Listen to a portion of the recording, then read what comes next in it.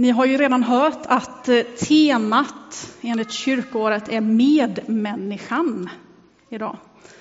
Och dagens predikotext är inte den kortaste, men en av de kortare som jag har predikat över, tror jag. Vi slår upp Matteus evangeliet 7 och 12. Och det kan mycket väl vara så att den kanske man sätter så här i huvudet ju. Matteus 7 och 12. Allt vad ni vill att människorna ska göra för er, det ska ni också göra för dem. Det är vad lagen och profeterna säger. Allt vad ni vill att människorna ska göra för er, ska ni också göra för dem. Det är vad lagen och profeterna säger. Jag tänker att vi börjar med att kolla lite på sammanhanget här. Det här är ju en liten men så viktig vers som säger så mycket. Men hur ser det ut om vi läser i texten runt omkring? För det första är det Jesus som talar, och det är en del i Predikan.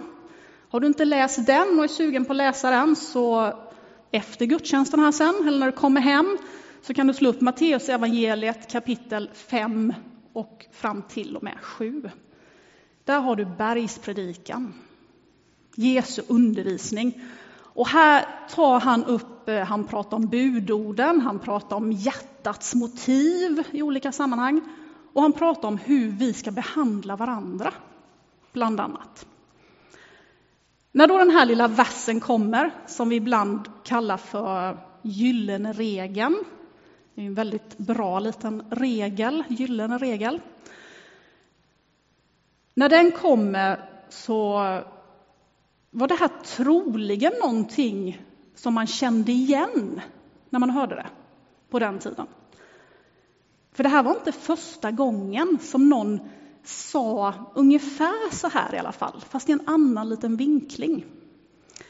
Det fanns en känd judisk lärare, Rabbi Hillel, som tidigare hade formulerat, han hade fått en fråga.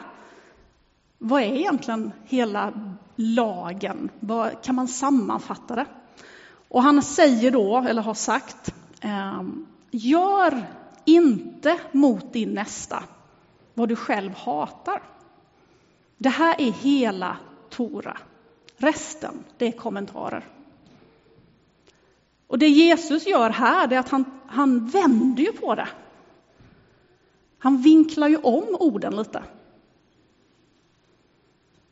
Istället för ett förbud så gör han det till en uppmaning. Istället för att vi ska lägga vårt fokus på att inte göra något ont, så uppmanar han istället att tänk till. Tänk dig in i andra människors situation. Och i det försök göra gott. Försök tänka hur du hade velat bli behandlad. Så han vänder ju på det.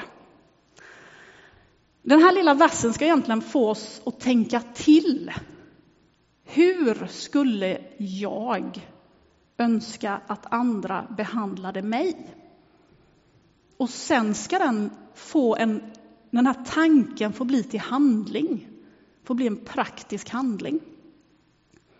När vi fortsätter läsa i den här texten sen, så kan vi också se att det står om hur han uppmanar eller uppmuntrar att gå in genom den trånga porten. Inte den breda, utan den trånga porten. Och den trånga porten, eller den smala vägen, det är ju inte den lätta vägen. Det är inte den lätta vägen att gå.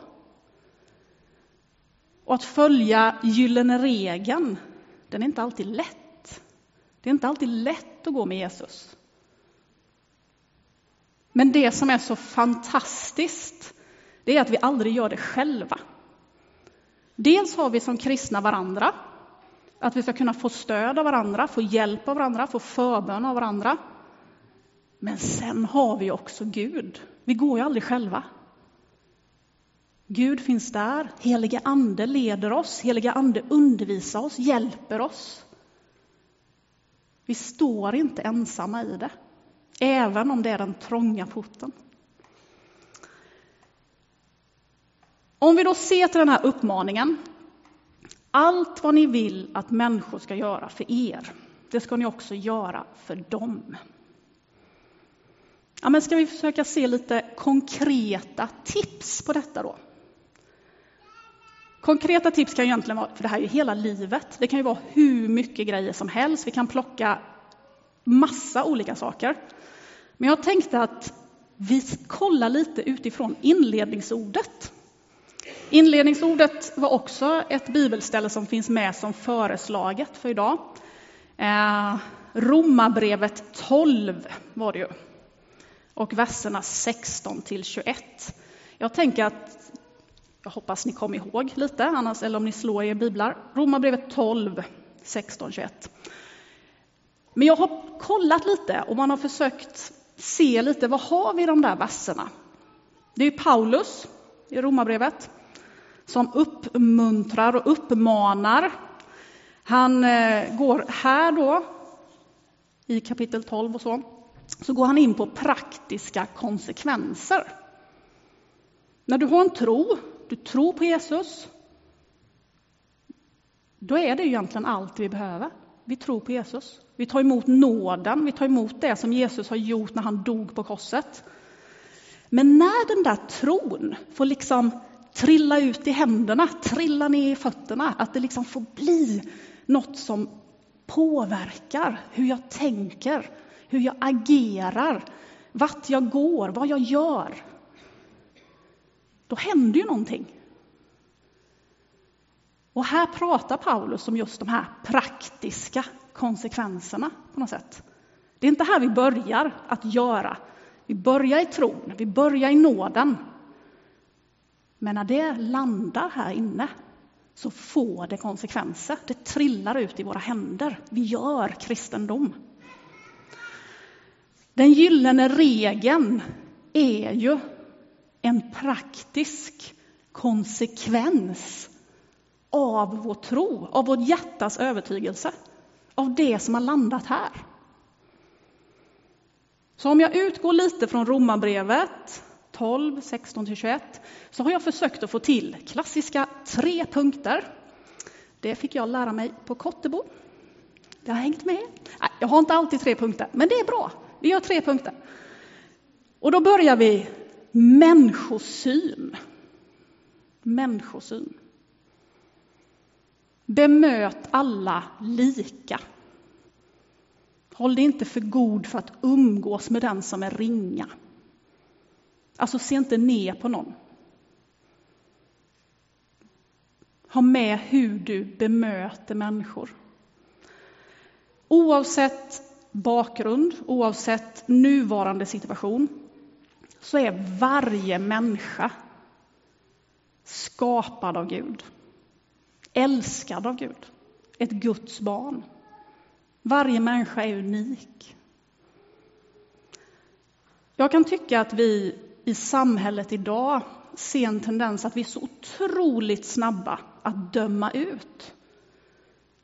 En person som har gjort mycket gott, som har varit uppskattad, men som gör ett fel, är borta.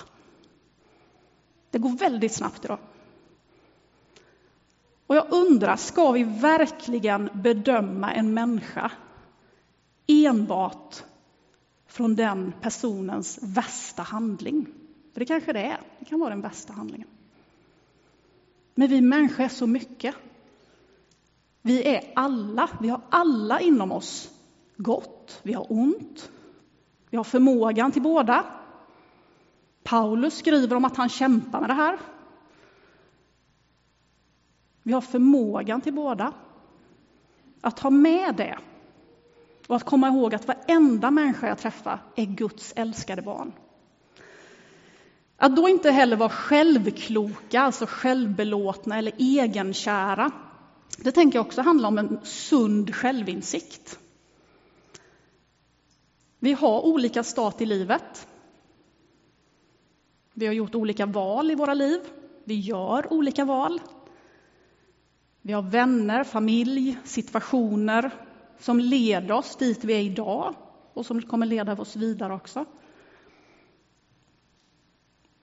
Och jag tänker, det är inte så stor skillnad mot att hamna här eller här i livet.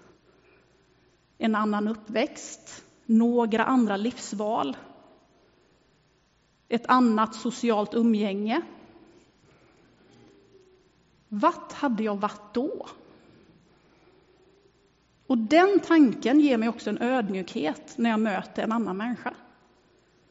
För jag vet inte. Vi vet aldrig exakt vad som finns i ryggsäcken på den människan. Vi vet aldrig exakt vad den personen har varit med om, tagit sig igenom, kämpat med. Det tänker jag ger en ödmjukhet och en människosyn att mötas i ögonhöjd, att se varandra. Det är bara Gud som vet allt. Och då glider vi över lite mot punkt 2. Förlåtelse. Att hålla fred med alla människor så långt det är möjligt att komma an på er. Jag tänker inte att det betyder att vi inte kan ha diskussioner eller tycka olika eller alltså ha olika åsikter. Det är inte det. Det tänker jag att vi ska och bör. Så är det ju. Men att vi ska vara uppmärksamma. Komma ihåg den här ryggsäcken. Komma ihåg att människor har med sig sina historier. Men också att vara vaksam på sina egna motiv. Vad är mina motiv i det jag gör? Eller hur jag reagerar på en annan människa och på vad den säger eller gör mot mig. Låt inte hämnden, låt inte bitterheten komma krypande.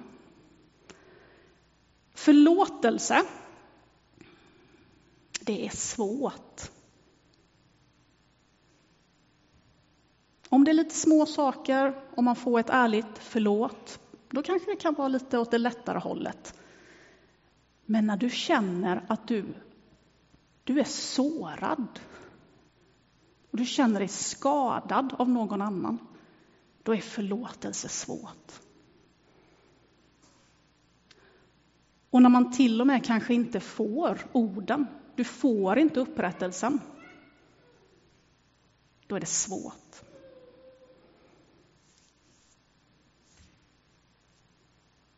Kanske till och med att man känner att det är omöjligt. Det som är fint är att inget är omöjligt för Gud. Förlåtelse tänker vi ofta kanske handlar om känslan, men jag tror också att det handlar väldigt mycket om vilja, om beslut. Och jag tror också att en förlåtelse eller att kunna gå vidare från någonting, det gör någonting här inne hos mig själv. Att jag får släppa taget. Och att jag kan gå vidare. Att jag kan lämna det till Gud. Det här har hänt. Jag lämnar det nu. Och jag tror faktiskt att vi kan välja. Jag säger inte att det är lätt, men jag tror att vi kan välja att förlåta. Med Guds hjälp efter bästa förmåga.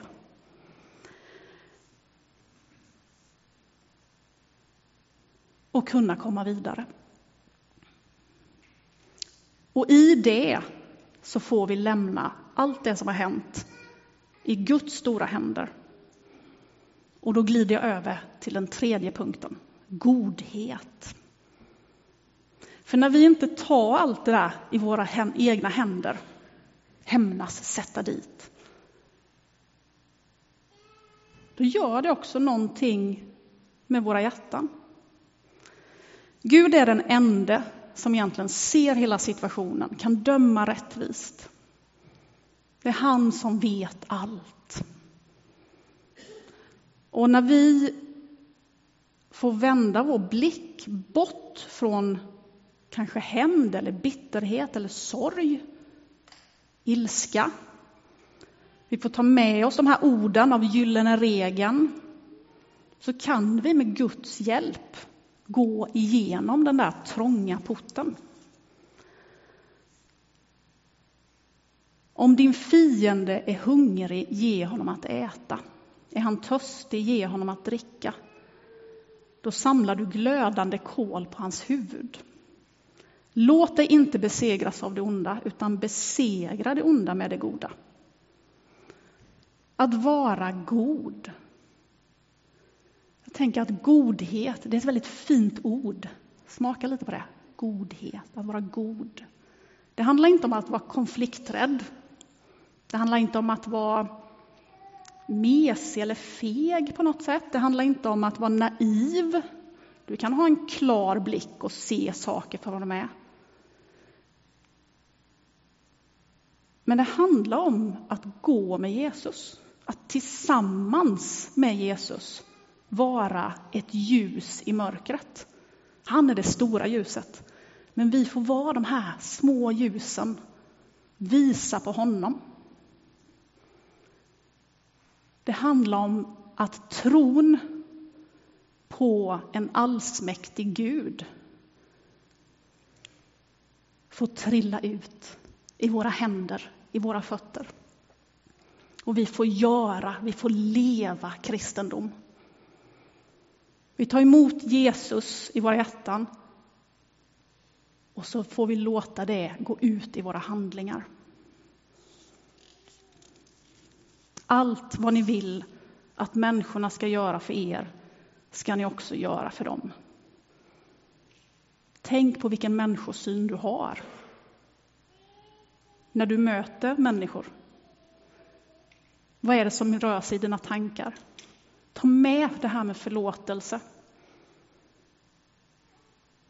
Har du något sånt som du behöver ta tag i? Men gå och prata med någon.